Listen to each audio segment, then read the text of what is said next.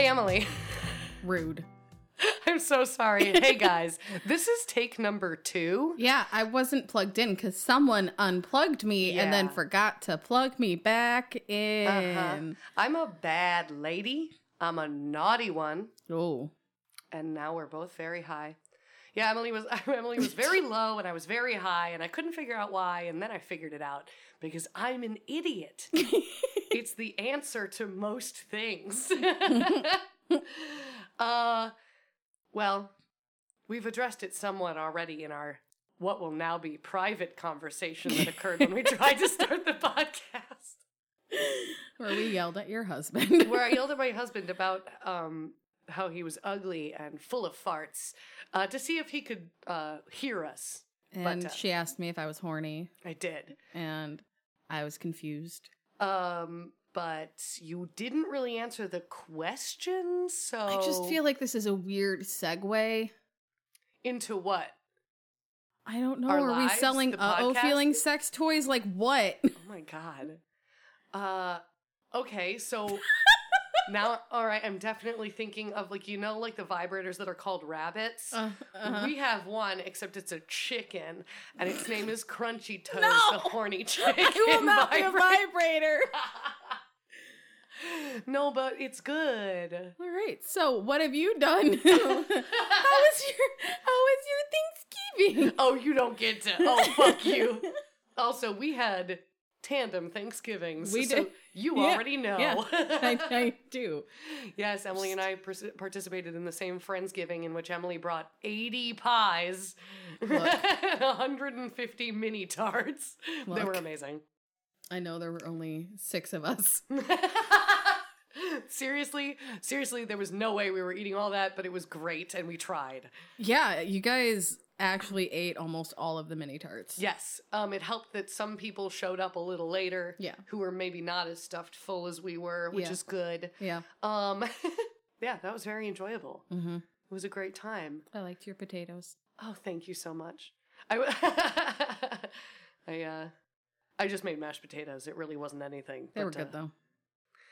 They're fun. Mm-hmm. I eat mashed potatoes like at least once a week. So. Yep. They had that good savory ice cream in it. Exactly. Yes. Yep. Yeah. I always put sour cream because why the fuck wouldn't you put sour cream in your shit? So, we had a great Thanksgiving. We hope that you all had a great Thanksgiving. Yes. Also. Yeah. Podcast stickers went out for Patreon. Yes. This Sunday we got together. In the mail. We fucking killed it. I put 2 stamps on each of them because I didn't know. That's smart. That's so smart.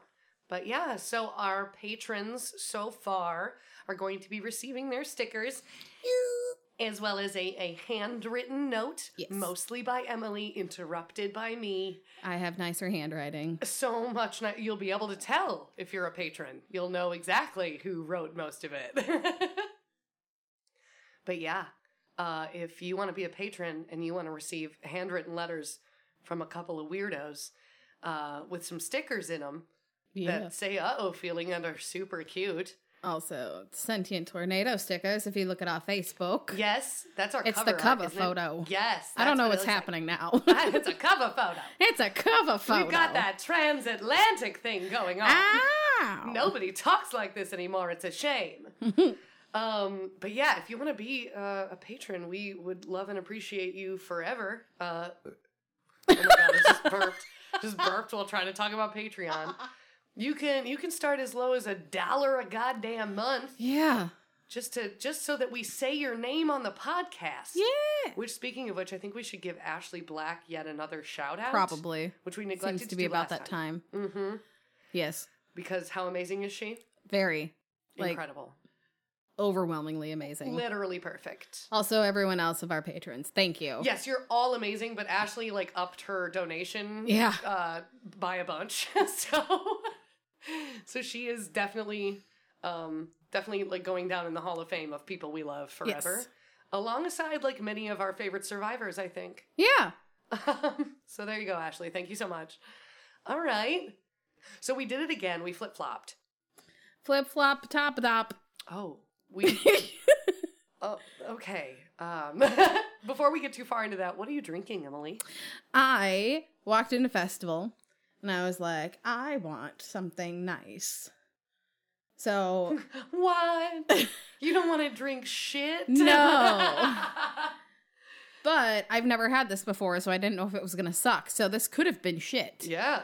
But I got the Red Bobber Raspberry Ale. It's from the Fox River Brewing Company, which is in Wisconsin. Of course it is. Why would you get beer from anywhere outside of here? It's true. So it's very cool. It looks like Natasha's on the bottle. Oh, it's from true. Marvel, but... Yeah, it definitely looks like a Black Widow type of thing. But like comic Black Widow. Yes, yes. Is it good? That's awesome. In keeping with our contrasts, we're no longer doing the same type of story for the last couple of episodes. I'm no longer drinking the same type of thing. I'm drinking hams. Yep. Do you know why we drink hams in this household, Emily? Because it's $1. If my husband could hear us right now, he would have shouted that as well. That's Jake's catchphrase. It's $1. And actually, a 30 rack of these motherfuckers is like $11. So if you buy them at the store, it's less than $1. Wow. It's way less like than $1. A third of $1. So in some circles, that's 33 cents. In some, yeah. If you believe in like math or whatever. I don't. Oh. I super don't. That makes sense. So yeah, once I finish this hams, I plan to try one of the raspberry ales, but for now, I'm sucking down just maybe the worst of the light beers. That's not true. I've never had a hams. Oh my God, please try this for me. Oh God. Please. Oh, I mean, God. You know what it is. It's a fucking shitty light beer.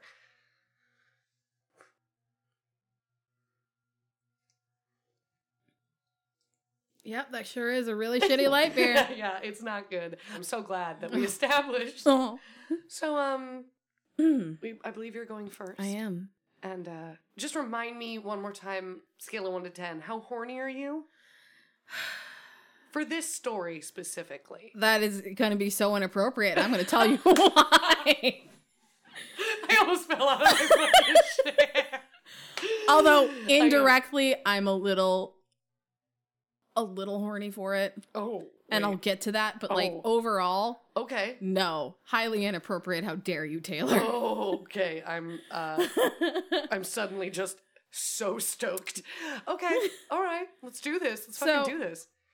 Today on Emily Takes On Something Huge and Way Too Big to really manage to do in a timely fashion. You mean like every 4th episode of this podcast? Yeah, love it. We're gonna talk about World War I. Oh shit, all of it. Well, not all of it. Not all of it. I feel like that's just going to be like a building series. Oh, okay. Yeah. You know what? We really should just do longer. Like, for this entire next 6 episodes, Emily's just going to teach everyone about World War I through survivor stories. We are getting close to episode 69, so... We really fucking are. We really God, are. How horny are we going to be for that one? Okay, what is with you and the horny today? I think it's that I'm getting really excited that we're like 9 episodes from 69. Uh-huh. And we have to find some Randy shit. Yeah. We have to. It's got to be gross. It's going to be the worst episode we've ever done. And like, let's not make it like, it can't be like, there's no rapes. No. It's not going to be like, it's got to be no Randy necrophilia. In a fun way. Yes, no necrophilia. Guys. Randy in a fun way. Mm-hmm. Yeah, we're going to do that for you guys. Stick around. Oh. This is episode 60. You only have 18 weeks to go. God, a bi-weekly podcast sucks. So, I'm not talking about all of World War I. Okay, fine. Just 2 small parts. Ooh, okay. Small. She's literally looking upward, trying to justify in her own mind what she has done. So, I was able to actually find a surprising number of survival stories from World War I. Fuck yeah. Which I wasn't expecting, given the casualties suffered in that war and the literal trauma from it. And like the generation being one that doesn't talk about shit so much. Yeah. I wasn't expecting to find anything, but here we are. Fuck yeah. So, the most general overview I can give for World War One, in case, you know... You don't have any idea? You don't? Someone shot Franz Ferdinand. Yes. Yes, World War I began in 1914 after the assassination of Archduke Franz Ferdinand. The end. The end. It was cray-cray. It was cray-cray. So we had the Central Powers for World War I. Mm-hmm. Germany, Austria-Hungary, Bulgaria, and the Ottoman Empire. Oh my. And then for the Allied powers, we had Great Britain, France, Russia, Italy, Romania, Japan, and the US. Okay. Nobody knows everyone knows, like, the Axis powers versus, like, the Allies. Like, no one knows World War I at all. No. Like, No, that's why I listed them off, because that's very smart. 2 of those changed sides for World War II. Uh-huh. Big time. Big fucking time. So, thanks to new military technologies and the literal horrors of trench warfare, World War I saw crazy amounts of carnage and destruction. On a scale we've never seen as a human species. Yes. The total number of military and civilian casualties in World War I were about 40 million. That is so fucking many people. Yeah. So, one of the pieces of World War I we're going to talk about is the very bad, not good, failed Gallipoli campaign. Okay. I feel like I've heard the word Gallipoli, Probably. but I don't remember why. Like Yeah. most things you learn in school. Yeah. Especially with the world wars. Oh god, yeah. It's like, oh, the battle of this, the battle of that, the campaign of this, the campaign Right. of that. It's like, I am not a military strategist. Thank you. Got no clue what happened there. Nope. So World War I at this point had effectively settled into a stalemate in Europe, and the Allies were trying to score a victory against the Ottoman Empire. They were like, fuck you, not Turkey. How dare you not be Turkey yet? How dare you? So, on April 25th of 1915, the Allies began the Gallipoli landings, which would go down in history as one of the most disastrous operations ever undertaken. Oh my god, okay. Think opposite of D-Day. Yeah. So, over the next 8 months, there would be nearly 500,000 casualties on both sides, Holy shit. with disproportionate numbers coming from the Australian and New Zealand Army Corps. Oh no, babies. Yeah. So that wasn't good. They're like, we didn't even want to be here. We're an ocean away from all of you. Yeah. Fuck this. So after a failed attack on the Dardanelles, which is the strait linking the Sea of Marmara with the Aegean Sea, Okay. Allied forces led by Britain launched a large-scale land invasion of the Gallipoli Peninsula, and then in January of 1916, they staged a full fucking retreat. Okay, we gotta get the fuck out of here. Yeah. Fun fact. Your facts are never fun. Fun fact. No. Winston Churchill was, at that time, the First Lord of the British Admiralty, Oh. resigned his command after the failed Gallipoli campaign in 1916. Oh, damn. And accepted a commission with an infantry battalion in France. I didn't know that. Yeah. That he had such a massive failure. Done did fuck up. Wow. So, our survivors. I have more than one. Ow. Jack Hazlitt was among the Australian troops who were part of the ill-fated campaign. He had lied about his age in order to be able to enlist, Oh. and he became a message runner. That sounds incredibly dangerous. It is. He was tasked with crossing the trenches in full view of enemy snipers. And diggers, as the soldiers of Gallipoli were known, came to embody a sense of national pride and camaraderie for men whom, quote, freedom, comradeship, tolerance, and innate worth count for more than all the kingdoms of the world. Okay. So, big bonds. Here's the thing, though. The runners, average life expectancy at Gallipoli was 24 hours. Oh my god, you needed a new runner every day. Every day. They were just getting shot. Mm-hmm. Of course they were. Are they armed? Are they just literally, like, taking off running? They're delivering messages. Oh, my God. Hazlitt survived for 5 months. Whoa. That's crazy. And survived World War I. Right, oh my God. And passed away in 1993 at the age of 96. Damn, buddy, dude. Yeah. Good for him. Yeah. I couldn't find a lot about Jack, but unfortunately. That's still really fucking cool. He must have been amazing at his job. Yeah. Corporal Rex Boyden was a Sydney native who was ordered to participate in an assault on Hill 60. He and his unit had only covered about 250 yards of ground when they were ordered to fall back. Suddenly, Boyden felt a thud on the left side of his stomach, and he crumpled to the ground, and he was stuck between the Allies and the Turks. Oh, shit. Boyden later recalled, quote, "Any minute I expected the Turks to rush over me in a countercharge on our men, but fortunately they were not game enough. Well, I lay there from Sunday morning about 7 o'clock until 5 o'clock Tuesday morning." Oh my God. Wait, yeah. Was he shot? Yeah. So, like, that's the thud he feels. Yeah, he was shot. He falls in between the two armies. And, like, they just as they're still fighting. Right. And neither one pursues the other. Right. So he just keeps laying So he's there. just there. Oh my God. So shooting from both sides continued, but Boyden was protected from stray bullets by the corpses that surrounded him. On Tuesday, his mates finally got to him and he was able to recover. So they knew he was there. They knew he was there. They couldn't. Damn, we gotta come back for him. Yeah.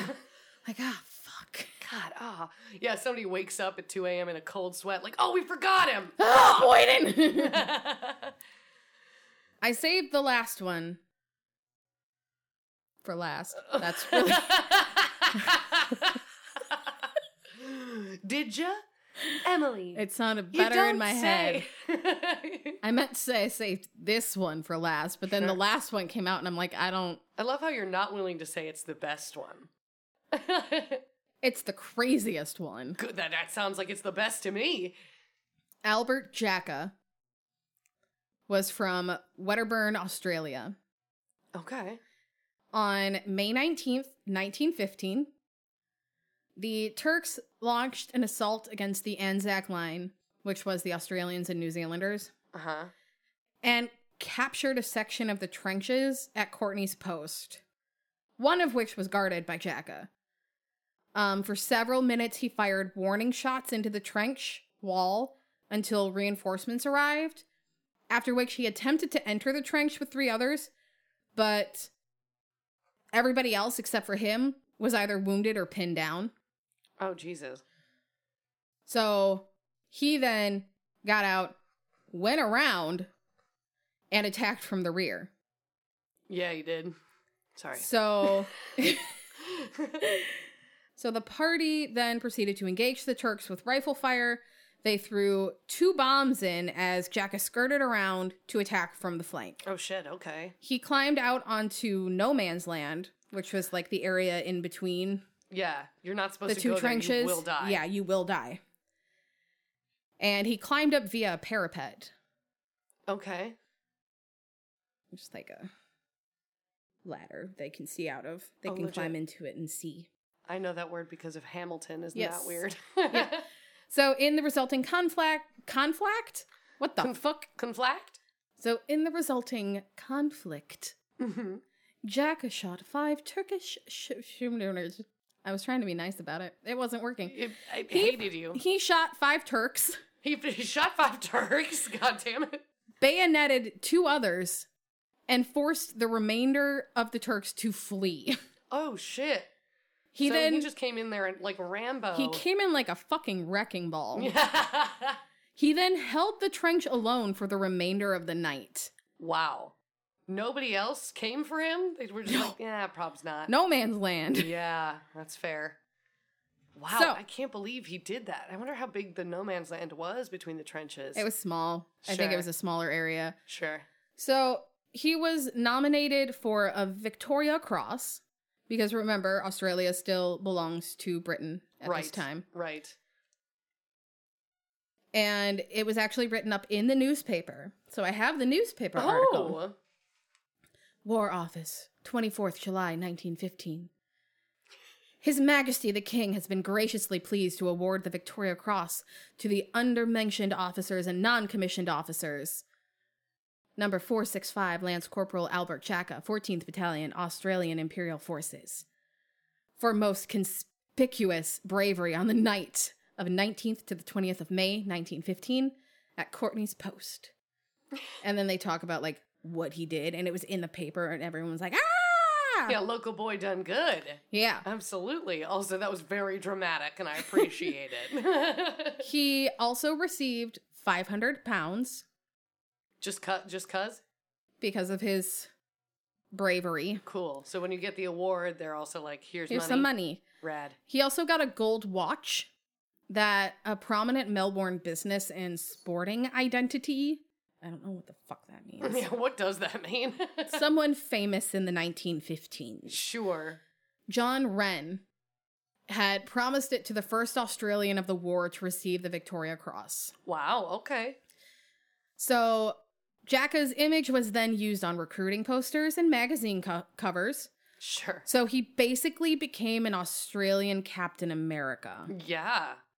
Captain Australia. Captain Australia. So he received a shit ton of promotions, like, very quickly.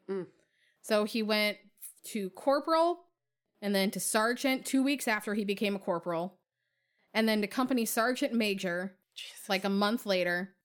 Whoa. Why couldn't they just promote him all the way up the line like they wanted to in the first place? I know. Just, there must be protocols. Whatever. He participated in the Hill 60 fight. I'm not going to talk about it. And I have enough to cover. We'll circle back to it. I completely believe it. And then he was evacuated when the Allied forces began to pull out and withdrew to Egypt. In Egypt, he went through officer training school, passed with high marks, and then was commissioned as a second lieutenant.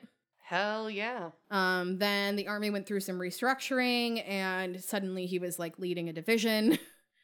Damn. And his division was then sent to France, to the Western Front. All quiet there. JK. The book was also a lie. It's weird how that works. Yeah. So Jacka and his unit were assigned to the Allied trenches near Armentières and participated in several raids against the German trenches. Following the heavy casualties on the Somme, which I will talk about, okay. the 14th Battalion, his battalion, was then transferred to the Pozières section of the Somme offensive. Okay. See, like, now we're getting into things that I can actually pronounce because I don't really speak Italian. Right. But, like, French. You got that French, though. Yes. So, Jacka's division was involved in the attack on Pozières planned by Major General Harold Bridgewood Walker. Ooh. It didn't go great. But they were able to capture Pozières. That's good. The fight was so bloody that Australians could only identify their trenches by the bodies of the comrades showing their red and white shoulder patches. Oh, damn. Yeah. That is horrible. Side note about the Somme. They're just short for sommeliers. They're really good at wine. Sure, but also it was a battle in World War I. Oh. Battle of the Somme. Was there wine there? There was not. Fuck, that's not fun. It was one of the largest battles in World War I, and among the bloodiest in all of human history. Oh. It was a very compact battlefield, and the British leaders failed a whole bunch and made some very bad decisions. Oh, no. That just kind of led to the slaughter of wave after wave after wave of people. I imagine they're all just, like, in this tightly packed space, just getting fucking gunned down. Yep. On the first day alone, the British endured more than 57,000 casualties. Oh my god. Mm-hmm. Think of that in today's numbers. Like, I know. It's insane. It's way, way more than the number of soldiers who have died in the Iraq War over the course of over a decade. Mm-hmm. And, like, in, like, how many days? I'm sorry. First day. One day. One day. 1 day. 57,000 people. By the 141-day battle's end, Allies and Central Powers would suffer more than 1 million casualties combined. Christ. So the campaign was staged along an 18-mile stretch of around the Somme River in France, and it was a joint French and British offensive to expel German forces. So it was also, they were trying to relieve some of the pressure from the Germans. Okay. Eh. Well, we all know things didn't go well for Germany. Yeah. So, we thought Gallipoli was bad. Oh, we did. And we did already think that. Jacka got through that. So you think smooth sailing, maybe. I mean, no, but also you hope. On the morning of August 7th, 1916, Uh-oh. after a night of heavy shelling, Mm-hmm. which, shell shock, guys. That's where that comes from. That's where that comes from, even though it's really PTSD. Right. It's from the constant shell. We thought you could only get PTSD back then from being shelled for many days at a time. The Germans began to overrun a portion of the line, which included Jacka's dugout. Jacka had just completed a reconnaissance and had gone to his dugout when 2 Germans appeared at its entrance and rolled a bomb down the doorway. Oh, no. Killing 2 of his men. Oh, shit. Emerging from the dugout? What the fuck is wrong with me today? It's Jacka's dugout. Yeah. It's a jackout. Whoa. It's a dugac. Nope. Emerging from the dugout, Jacka came upon a large number of Germans rounding up some 40 Australians as prisoners. Only 7 men from his platoon had recovered from the blast. Rallying these few, he charged at the enemy. Oh, damn. Heavy hand-to-hand fighting ensued, as the Australian prisoners then turned on their captors, now inspired by Jacka's actions. Oh, wow. So, man, you can just be a badass for 3 seconds and turn the whole thing around. Yeah. That's great. Every member of the platoon was wounded, including Jacka, who was wounded 7 times, including an injury from a bullet that had passed through his body under his right shoulder and 2 head wounds. Holy shit. 50 Germans were captured and the line was retaken.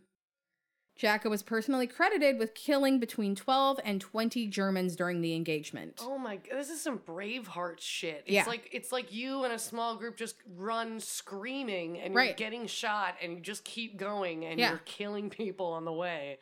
And I, at this point, I'd made the Captain America joke and then I was like, oh, fuck. He's literally... Wait, he's literally like, is he an inspiration for Captain America? And then I did a lot of hunting. Oh, shit. I couldn't find anything. Oh, that's too bad. But it's also like Captain America was created in the 40s and, they don't own up to having an unoriginal idea. Yeah, it's true. He's more of a World War II-ish thing. But, war heroes, he's based off of all war heroes, you have to imagine, It's just, he's tactically incredible. Here's the thing. So, Jacka became a legend in Australia, earning the nickname Hard Jacka. And his... Wait. When I was, writing that out, it didn't click. And then I said it out loud. Just now, you mean? Yeah, just now. His name is Hard Jacka. Which, honestly, if you say that with an Australian accent, is even better.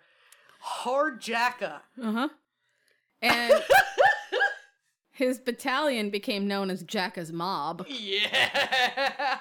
Which, again, guys, come on. Captain America. The Howling Commandos. Oh, yeah. Jacka's Mob. Absolutely. Also, at one point, they thought Jacka was dead, and he came back. What? So, from under the ice after 75 years? Yeah. Why not? Come on.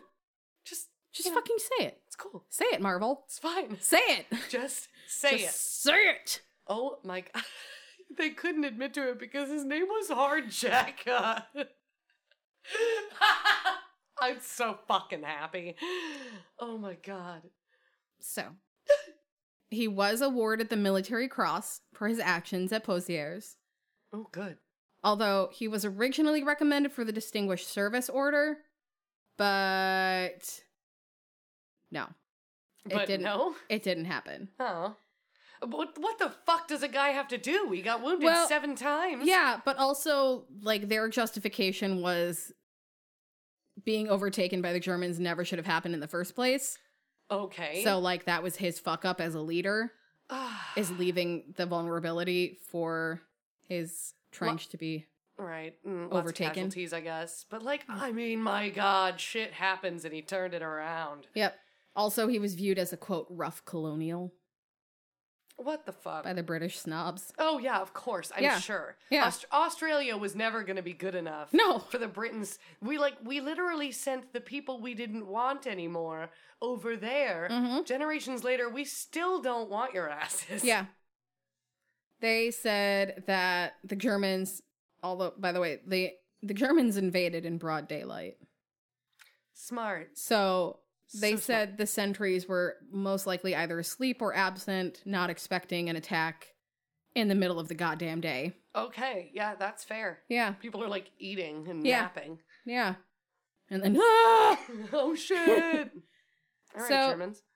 After the incident, you know, where he got wounded 7 times. The incident. He was evacuated. Pulled from the ice. Yes, he was evacuated to England. Okay. Where he was promoted again. Nice. To lieutenant. Why does this guy just make him a general already? On August 18th, 1916. And then he was falsely reported dead on September 8th. What? Mm-hmm. And then he attended an investiture ceremony at Windsor Castle on September 29th. And people were like, oh shit! You're alive! Yeah. Wow, he really did come back from the dead. He really did fucking come back from the dead. And he received his Victoria Cross from King George V. Nice. And then went back to join his unit again. Peace. I have more badassery to do. He was then promoted to captain. Nice. Wow. Mm-hmm. Wow. So now he's literally a captain. Jacka. He's Captain Jacka now. Yep. Captain Hard Jacka. Captain Hard Jacka. Oh, shit. Jacka's mob. Mm-hmm. Jacka's hard mob. Mm-hmm. His mob just hard jacking all right. it. Okay. I'm not over it. I won't ever be. His amazingness is not done. Oh, good. He literally defies death again in 1917 by leading a night reconnaissance party into no man's land. Oh, shit. Mm-hmm. To inspect enemy defenses before an Allied attack against the new German line. So, he managed to penetrate the wire that the Germans had set up in 2 places, and then reported back, and then went out again into no man's land to supervise the laying of tapes to guide the assault parties. And in the process, he single-handedly captured a 2-man German patrol. Oh my God. Hold, one sec. I'm gonna yell at my cat. Hey, you're being fucking weird, and I can hear your fucking jingles, and you're bothering your sister. Could you just, like, chill for a hot minute? So, because of his capturing the 2-man German patrol, he was awarded a bar to his military cross. So, like, you know all, like, the stuff they have on their chests? Yeah. Like, if you get an award, they can then add to it. Right. So people sometimes have multiple bars above. Yeah, yes. That's legit. So he was then given command of D Company. It was Hard Jacka's D Company. No. Yes. No, Emily. Yes. Emily, this has to stay too much. I told you, this one's the craziest. Hard Jacka's D Company. Mm-hmm. Oh, episode title. So, in June of, 1917, he led his men through the battle for, Messina's Ridge, I think. Sure. I believe you. So I'm not gonna fucking look. They were overrun by several machine gun posts. And they did manage to capture a German field gun. And they took down those machine gun posts. Nice. But his actions went unrecognized. They were like, you don't They're have like, any you know more... what? You've done enough. Right. My dude, you have a good. death wish, stop. Yeah, you don't have any more room on your chest for any more fucking metal, so... He didn't stop, though. Oh. On July 8th, he was wounded by a sniper, which resulted in nearly 2 months of hospitalization. Shit. Once he was out of the hospital... They were probably go home, Jacka. And he's like, no! And he went back. He is addicted to the war and being a huge goddamn badass. Yep. And he was finally recommended for the Distinguished Service Order. Nice. But again, it was not granted. What the fuck ever? Who did get this thing? There were 2 people that got a Distinguished Service Award. 2? 2. Damn. They must have done some shit. So, he finally was done with the war. Really? When he was badly gassed. Oh, God. And a literal missile passed through his trachea. What? Passed through his trachea? Through his trachea. How do you live through that? They didn't think he was going to. But he did. Can you even speak after that? What the fuck? So, after that, they're like, nope, you're done. Uh-huh.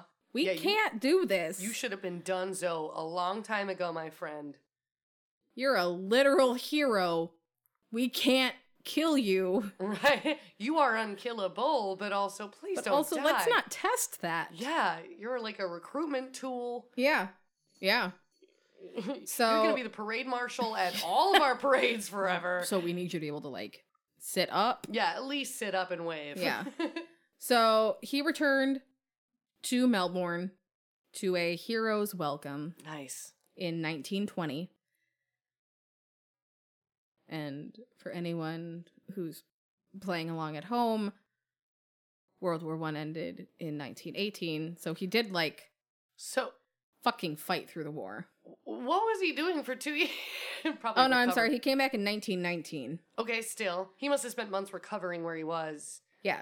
He finally stopped fighting in May of 1918. So, right before the war ended. Yeah. And they were like, see, they ended it because they probably negotiated and they were like, hey, Jacka is not going to stop. He didn't die. You guys, he's alive. He's talking about getting back out there. We have to end this now.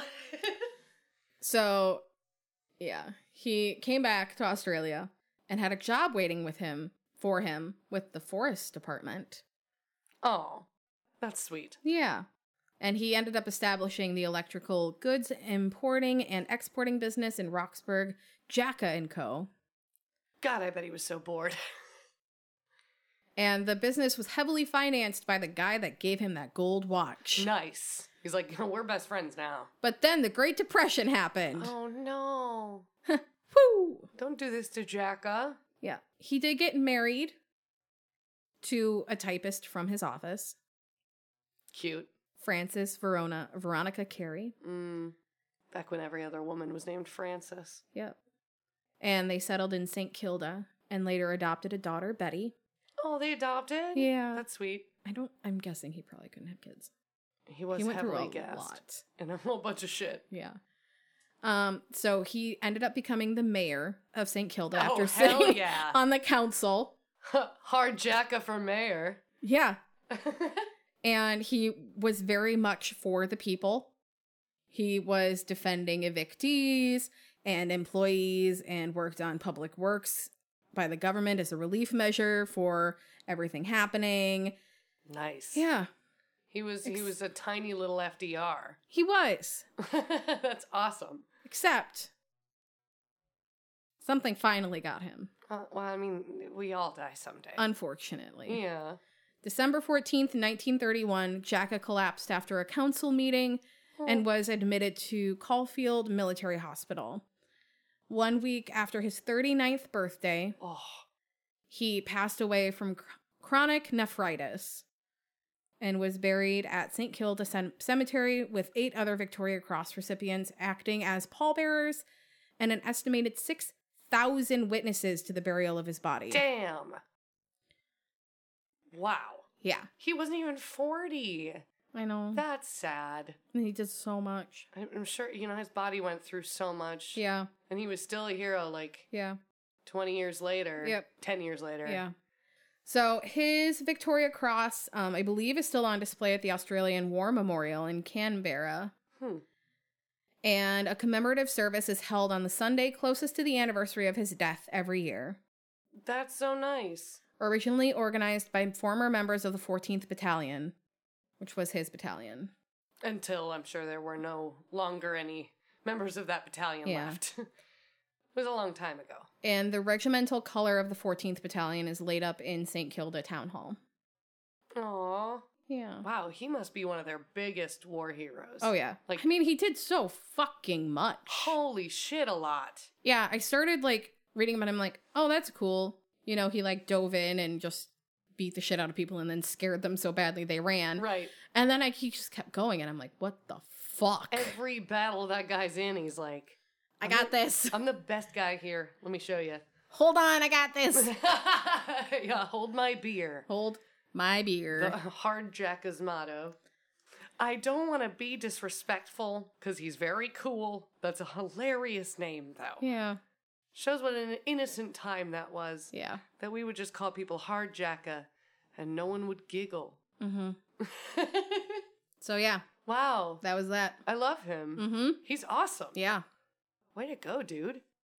And those other two. Yeah. Who also totally owned it. Yeah. Still can't believe that dude lived, like Until 5 months. 96.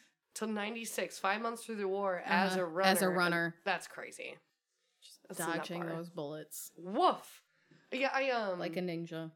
You would have to be a fucking ninja. Mm-hmm. You'd have to be, like, moving in the shadows. Yeah. Never seen. Never panicking for a second. Like, that's so cool. Yeah, there was I think there's a History Channel interview with him, but, like, you have to pay to watch it. So I couldn't watch it. Fucking History Channel. I know. If it's not about aliens, you gotta pay for it. Yeah.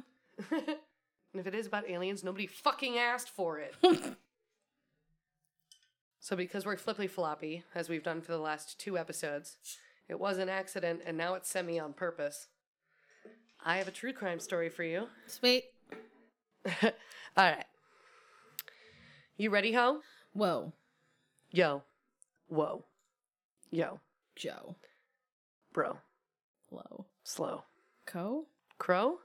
Doe? A deer? Flow? A female deer? Ray?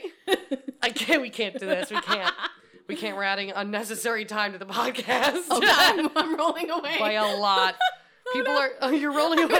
Literally. You're rolling away like all our listeners did during that fucking really shitty. Wow. All right. They've been with us this long. You're right. You don't give them enough credit. Ashley Black's just going to be like, you know what? I have to lower my Patreon contribution. It was the doe. I can't. It was the fucking doe a deer thing. I can't. All right. So I do want to give big props right away to the place where I first heard this story, which was an episode of Criminal. I love Criminal. Criminal's wonderful. Mm-hmm. Host Phoebe Judge. Mm-hmm. I'm Phoebe Judge. I'm Phoebe Judge. And this is Criminal. It's awesome. Wow. It's a great podcast. I think we listened to too many podcasts. Maybe just a little bit. Also, Karen Kilgariff on My Favorite Murder talks about Criminal a lot. I've been listening to Criminal since before My Favorite Murder. Just saying, I'm like, I don't just find everything because of My Favorite Murder. Okay, hipster. Right, exactly. I knew her before, like, she was really famous. So, and actually, this episode of Criminal was sort of like in conjunction with the ESPN podcast 30 for 30. What? Yes, because the body of the Criminal episode was actually produced by 30 for 30 with Phoebe Judge just on either end. So it's kind of like they were like, would you like us to also put out this episode? But it was a cool ep. I was really into it. I promise it's not crazy sports heavy, although I am going to talk a little sports here at the top. But like, what sports? I'll get fucking into it. It's maybe the 6th word in this sentence. God damn it. That's too far away. You're right. You're so right. Be patient for me, darling. It's not my strong suit. So, Kari Swenson was a world-class biathlon skier Oh, I know nothing about skiing. I didn't know much about biathlon, so there is a little bit of an explanation. And now I swear to God, because of this story, I'm watching biathlon. Like, I'm watching it in the Olympics from now on. It seems fun. Funny. So I come from a family of skiers. Yeah, there you go. And this is the cross-country kind. Oh, I'll get to it. I hate cross-country. Same. So, Kari Swenson was a world-class biathlon skier, and according to reports after what happened to her, one of the foremost female athletes in the United States at the time. My brain is already, like, trying to figure out what the fuck happened. We'll tell you. I don't know who's we in this situation, but me and something living inside my brain, apparently. This is 1984, when no one in the U.S. gave a shit about women's biathlon. Like, we barely cared about biathlon. Mm-hmm. We super didn't care about women's biathlon. Yeah. Or women. Anyways. So this, or women in general, like, always, forever. So, for anyone who doesn't know, biathlon is the sport which combines cross-country skiing and rifle shooting. It's crazy. Wait. Yeah. I'm so sorry. What? Yeah, have you literally just never even stumbled upon this? No. Oh my God, I'm so excited. Okay. I only watched the figure skating. Fair. I only tried to watch. And sometimes the toboggans. Yes. The fun. Fucking luge and shit. Yeah. Yeah. Skeleton, whatever. Mm-hmm. So, it's a sport. It really is. I swear to God. Okay, so apparently it's a Scandinavian thing, and it comes from possibly their idea of the Norse god Ullr. U-L-L-R. Mm-hmm. Ullr. That's hot. I'm a little horny. Oh, I didn't give you my rating. I'm about a 6 out of 10 on horniness scale for my own story and the podcast in general. Thank you. So are we just doing a horny scale now? Yeah. That feels inappropriate. Yeah, no, I mean, it's not horniness for what happens to these people. I do need to be clear. It's horniness for... I don't really know. I'm just, general this podcast. Got horny to you. Where was I? So, the Norse god Ullr was considered the god of hunting and also skiing, because that's how old skiing is in Scandinavia. Okay. They were doing it when the Norse gods were a thing. So, it's incredibly fucking difficult. Skiers have to ski around a circle in a relay. That's a total of 6 kilometers per person. So, a relay is usually 4 women, although... She only had 2 teammates, so maybe originally it was 3. 6 kilometers per person, and then at the end of each circuit around, they have to, which is 3 kilometers each, they have to hoist a 22 caliber rifle and shoot 5 targets in a row 50 meters away. Okay. It happens 2 times. 2? Yeah, like they'll go 3 kilometers, stop, and the first time they shoot standing up, and then they go the other 3 kilometers, and then they get to the shooting range again, and they have to do it laying down.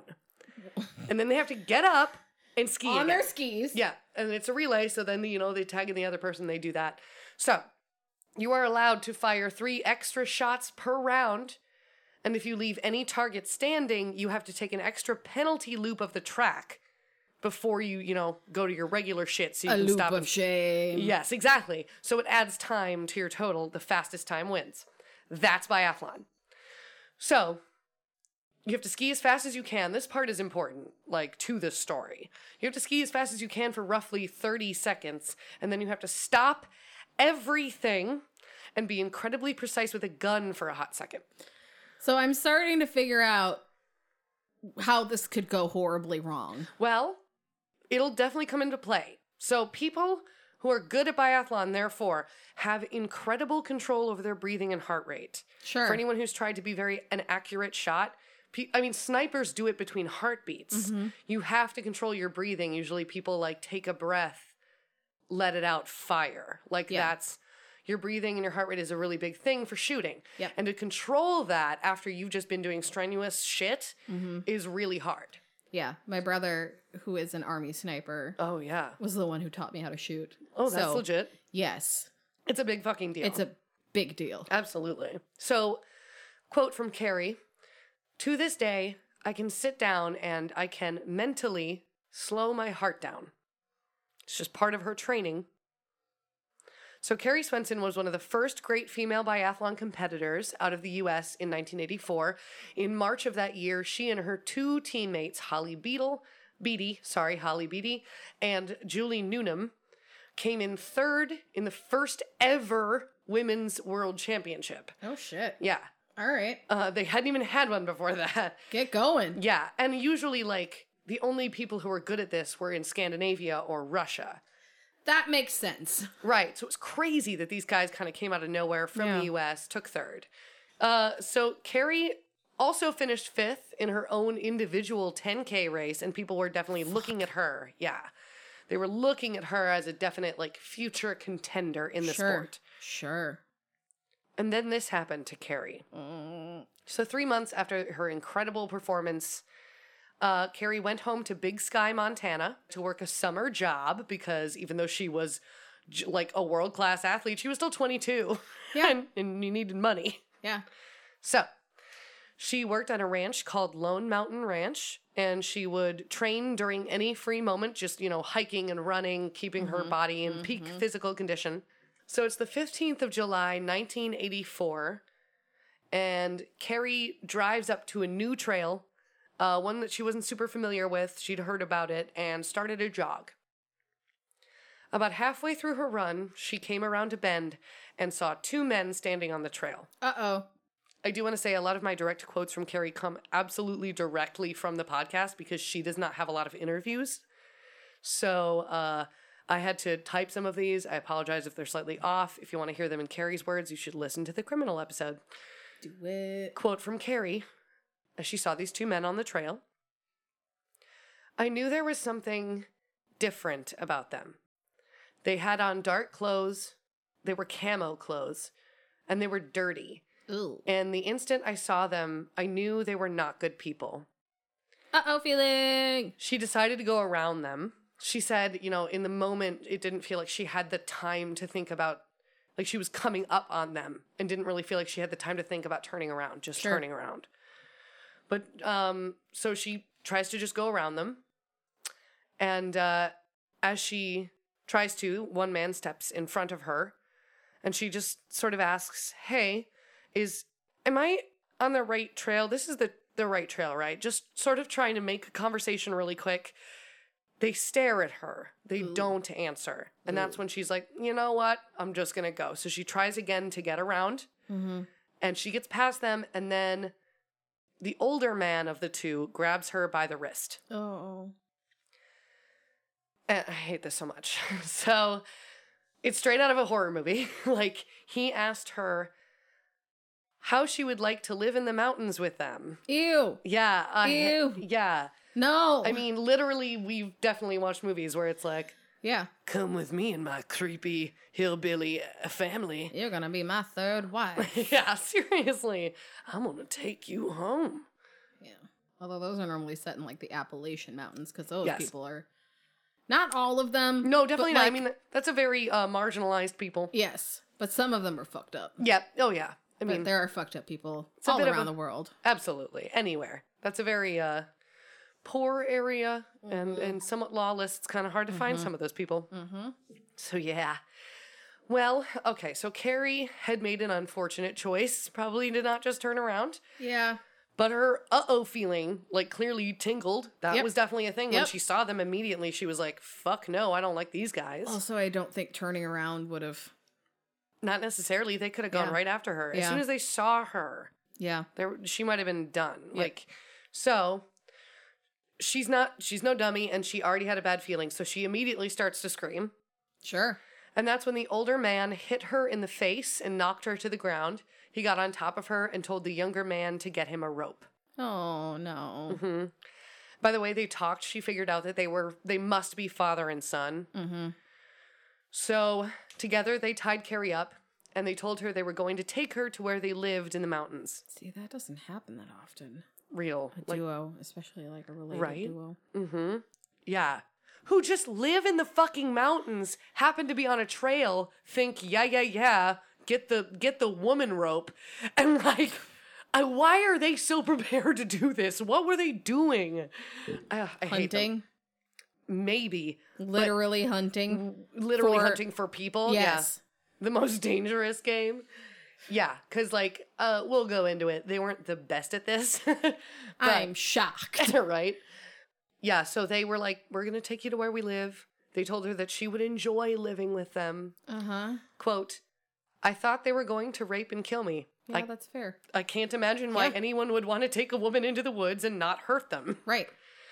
That is very realistic. Incredibly. If somebody were taking me into the woods. Yes. I'm not die. Thinking we're going to have a happy ending where I'm going to be this little, And I'm not going to find a cottage. I'm not going to turn into a prairie woman. Yes, exactly. No. There's not going to be talking birds on the windowsill when they're taking me. I'm not going to be churning butter. Yeah. My mind was going so many places, but it was all about how to get away from them. Fair. Mm-hmm. She's got a lot of good, survival-y moments, which I think is great. The older man kept a gun trained on her, behind her while they walked, and then the younger man had, the end of the rope that was around her wrists, and he was sort of pulling her along.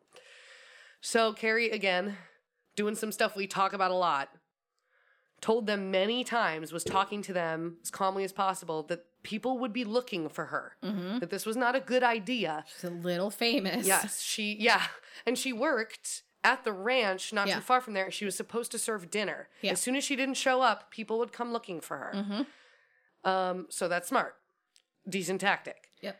Some less experienced people, or just maybe less total pieces of shit, might have been you know what? Not worth it. You're right. Too much trouble. But these fucking assholes were not deterred. The older man said, if anyone finds you, we'll kill them. Oh. Okay. Yeah, not what you want. No. So they brought Kari to a small clearing for the night and tied her to a tree. The older man went to hunt a squirrel, so she was left alone for a bit with the younger man. That guy was so normal, guys. Man, he was just so regular. I feel like you're lying. I feel like I am too.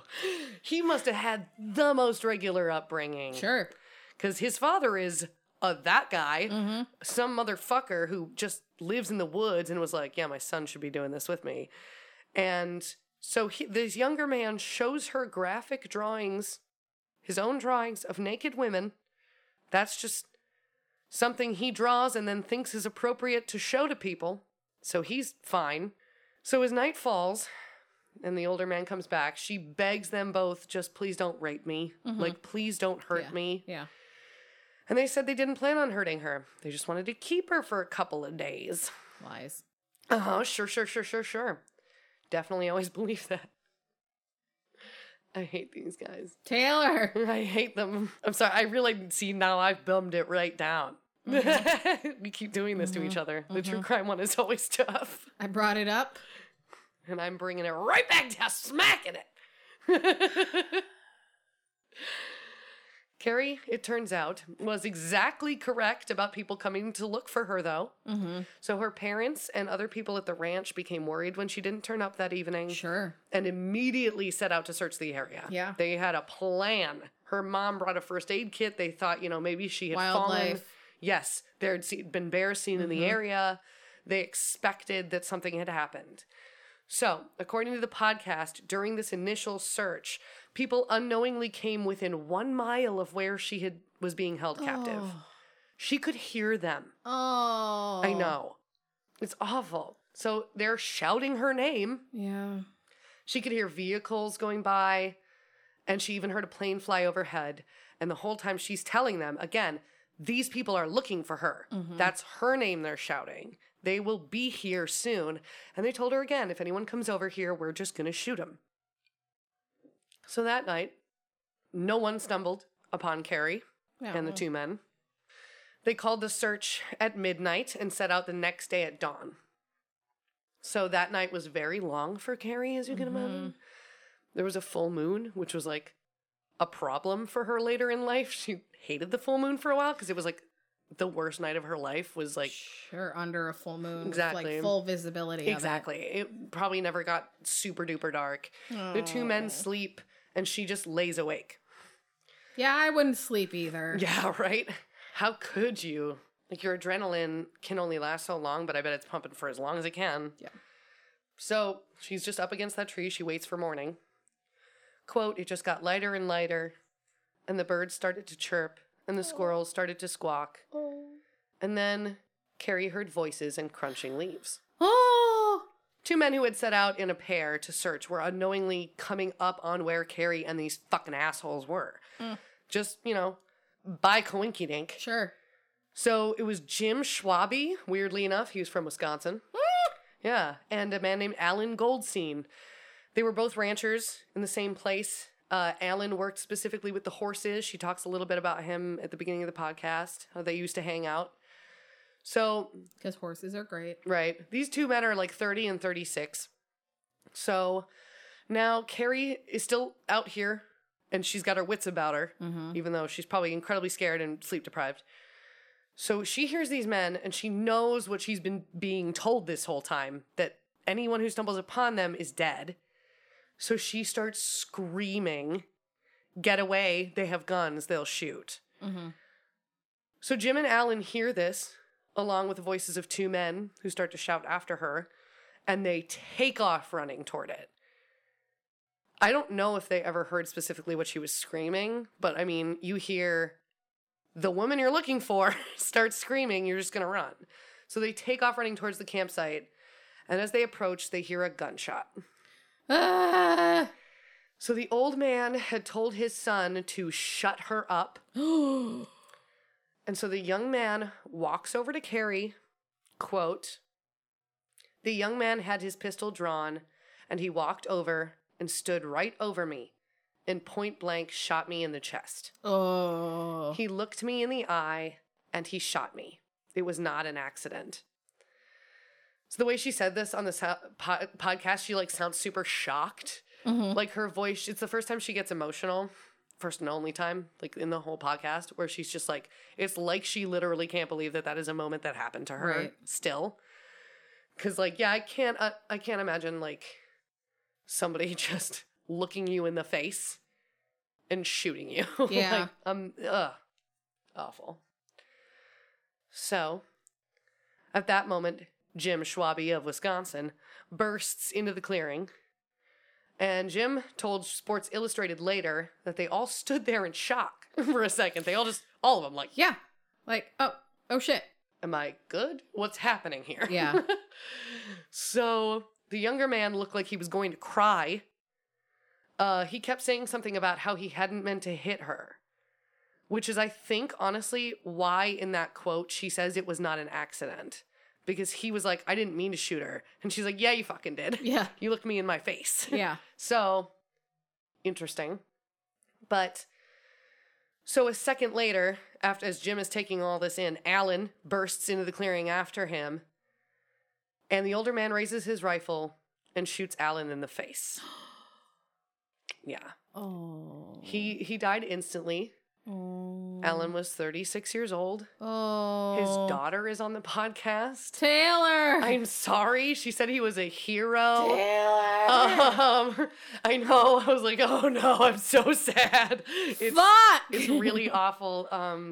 I could make it worse because she said she had been complaining to a friend on the phone that she hadn't received a birthday card from him when her mom was like, you need to come downstairs. I have something to tell you. Oh. And that thing was that her dad had died, and then 2 days later she received a birthday card.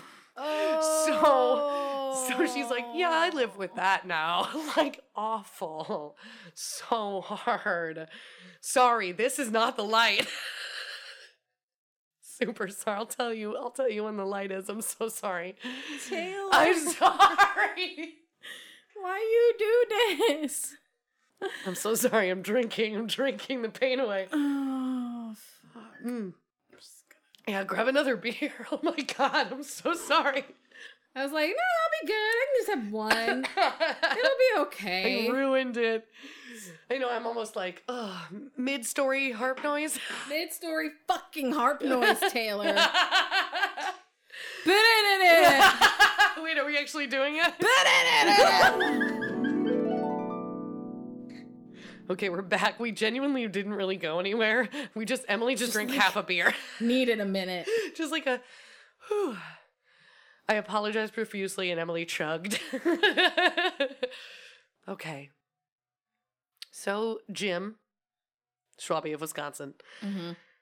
Seeing Alan shot and Kari shot, he just took off running for help. He was like, I can't get shot too. Yep. This is bad. Yep. When he left, these two fucking festering pieces of human fucking garbage. Are they human? Are we going to really call You're them right, human? I don't think they are. Barely. You're right. So they looked at each other and they were like, well, we gotta get out of here.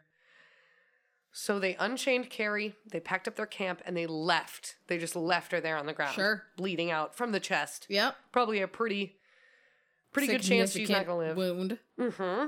Absolutely. I mean, hey, we've got people surviving crazy gunshot wounds. Hey, there's the connection. Yeah. Hey, yeah. Through the trachea. Missile through the trachea. Fucking, I can't believe it. All right, quote.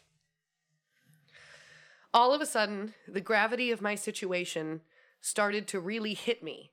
I'm like, oh my gosh, I've been shot in the chest. And that's when it started to hurt. Yep. Shock.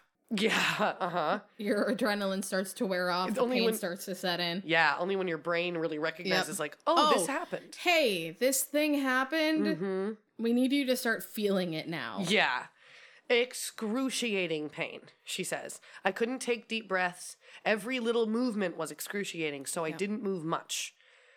Kari slowed down her breathing as much as she could, taking slow and shallow breaths. Which is impressive. Yeah. Really, considering, like, the first response for panic. Right? Is to not do that. Exactly. I mean, I don't even know how you would do it. Be like, oh man, wow, I could really die. And then just slow your shit. Right? She said, kind of like meditation, I would take air in my nose and out my mouth. If I fell asleep, I might have died, so I stayed conscious as much as I could. I don't know how long it was till I heard a helicopter above me. It was long. So this is Kari's training. Yeah. This is like her training was about controlling her breathing and slowing down her heart rate. Literally slowing down her heart rate is the thing that saved her life because she would have pumped blood out through her chest and died. Yeah. And slowing down her heart rate also means you need less air because you need less oxygen for your blood. Your body's trying to do less, so. Right. The most she did, which I found in a different report, which was not mentioned in the podcast, was she nibbled on like, where did I say that? She nibbled on a chocolate bar and she drank some lemonade. She's bleeding on the ground and she's just like, yeah, let me just nom this for a sec. Smart move again. Yeah. She was really thinking preservation. But other than that, she didn't move for 4 fucking hours. Jesus. By the way, they didn't find her for 4 hours. So, as a really weird 80s news report that they had on the podcast said, a lesser physical specimen could not have survived. Thanks, sports. Yeah, thanks, fucking 80s news specimen. Can we not? All right. So, she was taken by helicopter to the hospital, where she stabilized. Mm-hmm. She began her recovery. She learned that the 2 men who had kidnapped and shot her were named Don Nichols, the father, and Dan Nichols. Really creative. I'm sorry, it's going to be hard to keep them apart in your head. Don and Dan Nichols. Gross. Yeah. I imagine Don, the father, was probably just like, well, I should name him Don. No, can't do that. Dan. Change a letter. Change one letter. Daniel and Daniel. Daniel. Donald and Danald. So, later, in statements, Don would admit that he took Kari to be a bride for his then 19-year-old son, Dan. So, 7 brides for 7 brothers. Mm-hmm. In case anyone was ever wondering if you should, not kidnap a woman to be your bride. Ideally. Don't. Yeah, just don't. All right, so them Nichols boys, the worst version of the Duke boys, they stayed on the run for months after this. Sure. There was a massive manhunt for them. They know how to blend in. And Montana's huge. It's got plains and mountains. It's hard to find people. It's just vast. It's very big. And unpopulated in a lot of areas. Oh, yeah. There's nothing out there. It's like Wyoming, there's more cows than people. That's true. So, You want to hear a tidbit that really fucking sucks? This is also not the light. Damn it. Fine. So sorry. Oh, God. Let me grab my beer. This is more about the media, though, being real shitty. So it's like kind of a fun anger. The media got really interested in the Nichols throughout the course of this manhunt. They were fascinated by these men's outdoor lifestyle. They speculated why they had gone into the wild.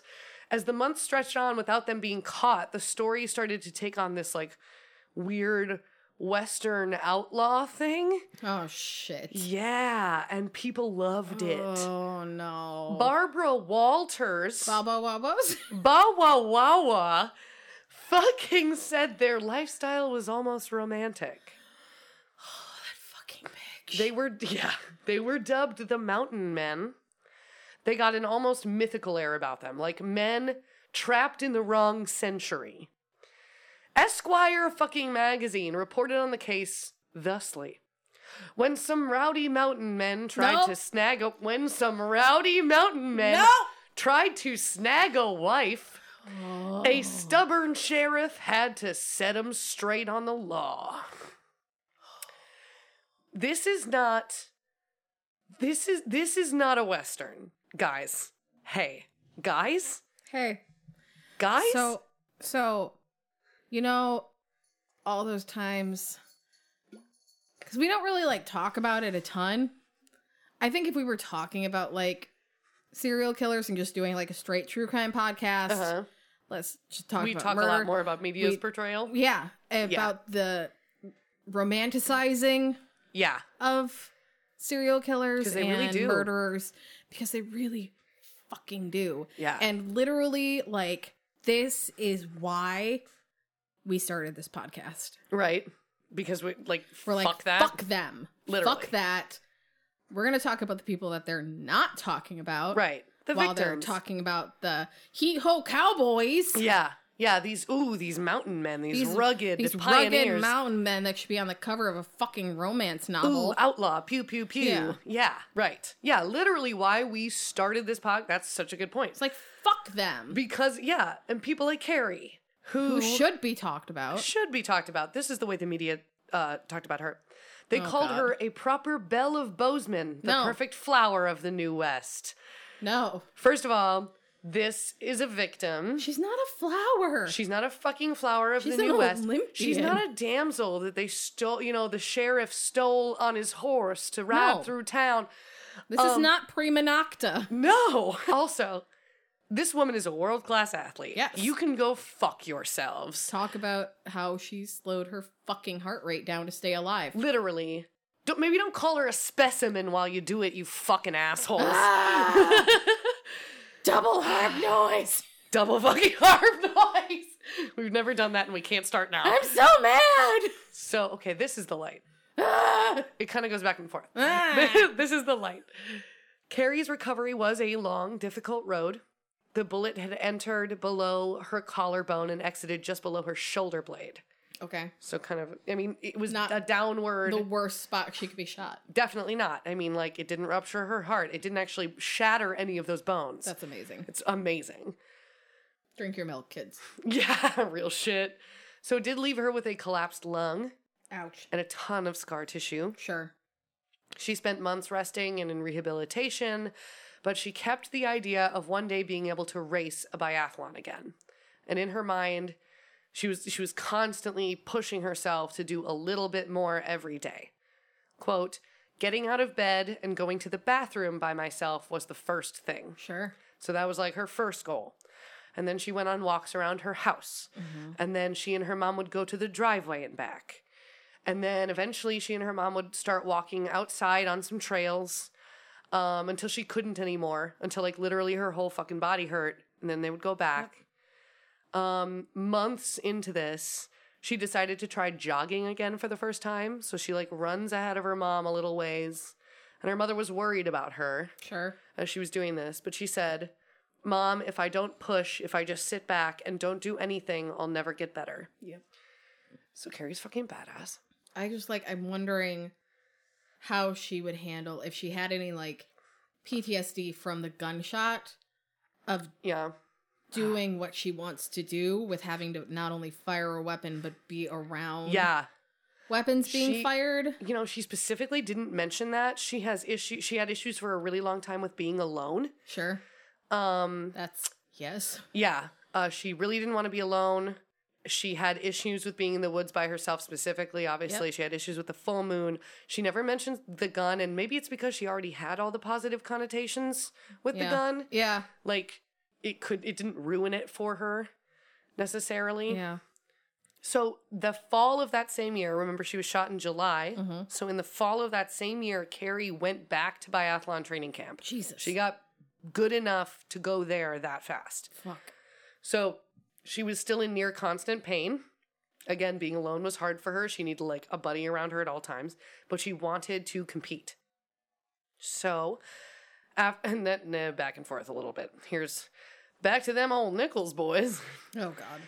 After months on the run, Don and Dan Nichols were finally captured in December of 1984. So that winter. They were tried separately. Good. Dan, the son, was sentenced to 10 years in prison for his part in the kidnapping. Not enough. It's not enough. He shot her. He was also 19 years old. I think he probably used a defense that he did not intend to shoot her. He was probably white. Yeah. Oh, yeah. He's super duper white. Yep. I mean, everyone in this story is. But the nice thing is, though, for a second here, his father, Don, was sentenced to 85 years. Fuck you, Don. Backwards. Huh? Split it in half. 40-40. Yeah, right? Give them both Don actually they could prove he raised his gun maliciously to kill a man. Yeah. Whereas who knows what the fuck Dan could have said. Like, my dad put me up to all this. I was brainwashed my whole life. Who knows what his defense lawyer said. Good attorney. I can't talk anymore. I couldn't talk then, and I can't talk now. You're right, though. He probably had a decent attorney.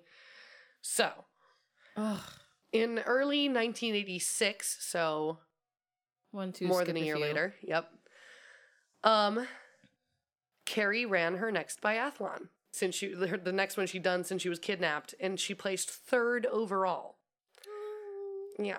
This was also, like, it was like in Norway. It was another world competition. She placed 3rd. So Kari felt even then that this would probably be her last race. It might not be possible for her to continue. The strenuousness of it was really painful. Sure. She kind of lost her edge in the competition just because she was still fighting those injuries. Quote, during the medal ceremony, the woman who finished right above me pulled me up onto the podium with her so that we could share it together. To be able to have come from where I was, I mean, it was probably the best race of my life. So yeah, after that, Kari retired. Good. Yeah, but she did it. There's only so much you can put your body through. Yeah, but she did it again. Yeah. Like, she got there again, and that's really... And she was able to say she did it. Exactly. That was important to her, I'm sure. So she retired officially in the spring of 1986, and then she returned to Montana and she became a veterinarian. Oh. I know. That's sweet. So women's biathlon, just aside, wouldn't become an Olympic sport until 1992. Oh. Like, that's how much people did not give a shit. Kari and most of the people she raced with, like the first amazing women in this sport, like, they were already moved on by the time this happened, so they never got to compete in the Olympics. They're Olympians in my heart, though. Exactly. Especially you, Kari. Mm-hmm. Okay, this sucks. Oh, I thought we were done. I'm sorry. Dan Nichols, we were so close. Dan Nichols was released, this is the son, in 1991. He served less than half his sentence. 1986 is when, 85 I actually think was when he was actually sentenced. I guess it was more than half his sentence, by a little tiny bit. Then he got hit by a bus. Oh, I wish, dude. I mean, he did run into trouble with the law. He had a lot of drug issues. I'm shocked. So he served a lot more time in prison after that. Good. This also sucks. Damn it! Don, his murdering son of a bitch father, was brought up for parole for the 4th time in 2017 after 32 years in prison, and he got it. So he's out. Kari, I do like this. Do this to me. I really do like this, though, because Kari wrote a letter to the parole board that time. And she wanted to make sure, at least, that this fucking mountain man bullshit status that they had achieved could be proven, like, false. This is knowing what she knew about them from all the news reports and everything, and, you know, what she learned about them being captured by them. This is what she wrote. The Nichols lived in the mountains part-time because they couldn't survive there. At least not without poaching, breaking into cabins and stealing supplies, leaving the mountains for months at a time and purchasing modern equipment. Ultimately, they were caught without a fight because they were cold, hungry, and tired of living in the mountains. These are not mountain men. Oh, shit. He's like, bitch. So Kari has made an incredible recovery. She's still really super active. Like, you know, those people who, like, are athletes. Yeah. They just never really stop being I ran that 21 way. miles today. Like, yeah. Yeah, like, fuck. So she's like that. She still occasionally feels like scar tissue pulling. Mm-hmm. She said, you know, in the podcast, there were some days she was, like, incredibly amazed at her own body and what it can still do. Yeah. But also there are days when things hurt. Yes. And she's reminded. She's now incredibly cautious when hiking in the woods. Yep. They said she counts the number of cars that are at the trailhead. She knows how many people she has met already on the trail. She looks for shoe prints in the mud and what direction they're coming from. Will she meet more people up ahead? Are they already past her? Those are constant thoughts. She said it took her a long time to feel comfortable in the woods, to be okay with being alone, and to be okay with just the sight of the full moon. But now she's a successful veterinarian. And she spent a long time not speaking to the press, but as I mentioned, she just did that ESPN 30 for 30 podcast, so she finally got to tell her own story in her own words, which is really cool. And I hope she's doing good. So that's the really depressing, but also uplifting, I hope a little bit, story of Kari Swenson. I just burped. You just burped. I just burped. Do you feel at least 20% uplifted? No. Do you want to see what Don Nichols looks like? Do he look like an asshole? He looks scary as fuck. He's 86 years old now. Ew. He's gross. real gross. I can't even stand to look at him. His son is also just they suck. They suck to look at. They suck to read about. Saw him at a grocery store, I'd walk the other way. Yeah, that is the guy. You would look at him and be like, no. And see, my first thing when I look at somebody like that, it's no hair. Mm-hmm. Everything is shaved, including facial hair, except for a little stubble. He basically looks like a penis. He looks like a penis, but also kind of like a skinhead. Yes. And with Trump America. I just turn around and I walk the other way when I see people like that. Steer fucking clear. You never know. Yeah. Some people are just bald. We get it, but also, I'm just gonna be careful. Grow a beard or something. Just, wear a hat. If you imagine though that this is what Dan Nichols looks like now is what his father looked like then. Mm-hmm. Yeah, I'd see him and be like, no, I gotta go. I don't like this at all. I don't like this. Uh-huh. Why are you in the woods? Yeah. So yeah. Wow, I'm sad now, but should we do the thing that other podcasts do? No. What is it? Well, I mean, we never do. We don't care what other podcasts do, but do tell. We absolutely care what other podcasts do. You're right. We Taylor, do. Don't fucking lie. You're right. I know I'm a liar. Go on. What is it? Should we do a happy thing? Oh, like a fucking hooray. What's a happy thing? I don't know. And that's the podcast. It's just 30 seconds of silence and then the podcast ends. You might do a cool audition thing. I might be doing a cool audition thing for Jacka'n It, which is a classical vocal a cappella group. If you look it up on YouTube, VOCES and then the number 8. Dope. They have some really great pieces. Every year they do Handel's Messiah. Fuck yeah. So they're doing that December 27th live. They're live streaming it. That's cool. I bet that'll be amazing. So I have to get an audition together in the next 2 days. And then if I'm not expecting to at all, because this is all kind of off the cuff. If I pass this round, I have to go out to either Virginia or Texas to do an in-person audition. Oh, damn. Okay. Cool. But it's cool to put yourself out there like that. And you never know what might happen. Yeah, I Be literally amazing. like put it on Facebook like, I don't know, maybe. And then like 15 fucking including people are like, your grandma. yeah. You know Mima's always there for you in your heart. Yeah. And Cat's dad. Fuck yes. There you go. So You got multiple generations of people. yeah. Yeah. This isn't me, but Jake just auditioned for a show at LCT for his first time, and I'm proud of him. That's cool. I'm glad he did it. Yeah, me too. He said he had a good time. So yeah, I don't know. I'm gonna say that my thing is that Jake did that thing. It's not mine, but it's close enough. It's good. Yeah. I'm in my 3rd week at my new job. It's fine. Woo. I don't really. That's not. It's like fine. Okay. I guess. Sorry about that bummer. Maybe think a little bit more about Hard Jacka if you get sad, Yeah. and also be a lot like him because he sounds rad as fuck. Not Captain America. Not Captain America. You should definitely be a lot like Kari Swenson, and definitely, especially if you're out jogging in the woods, Damn it. just don't forget. Like your can of water is the thing. You know that on the podcast they can't see your face. I know.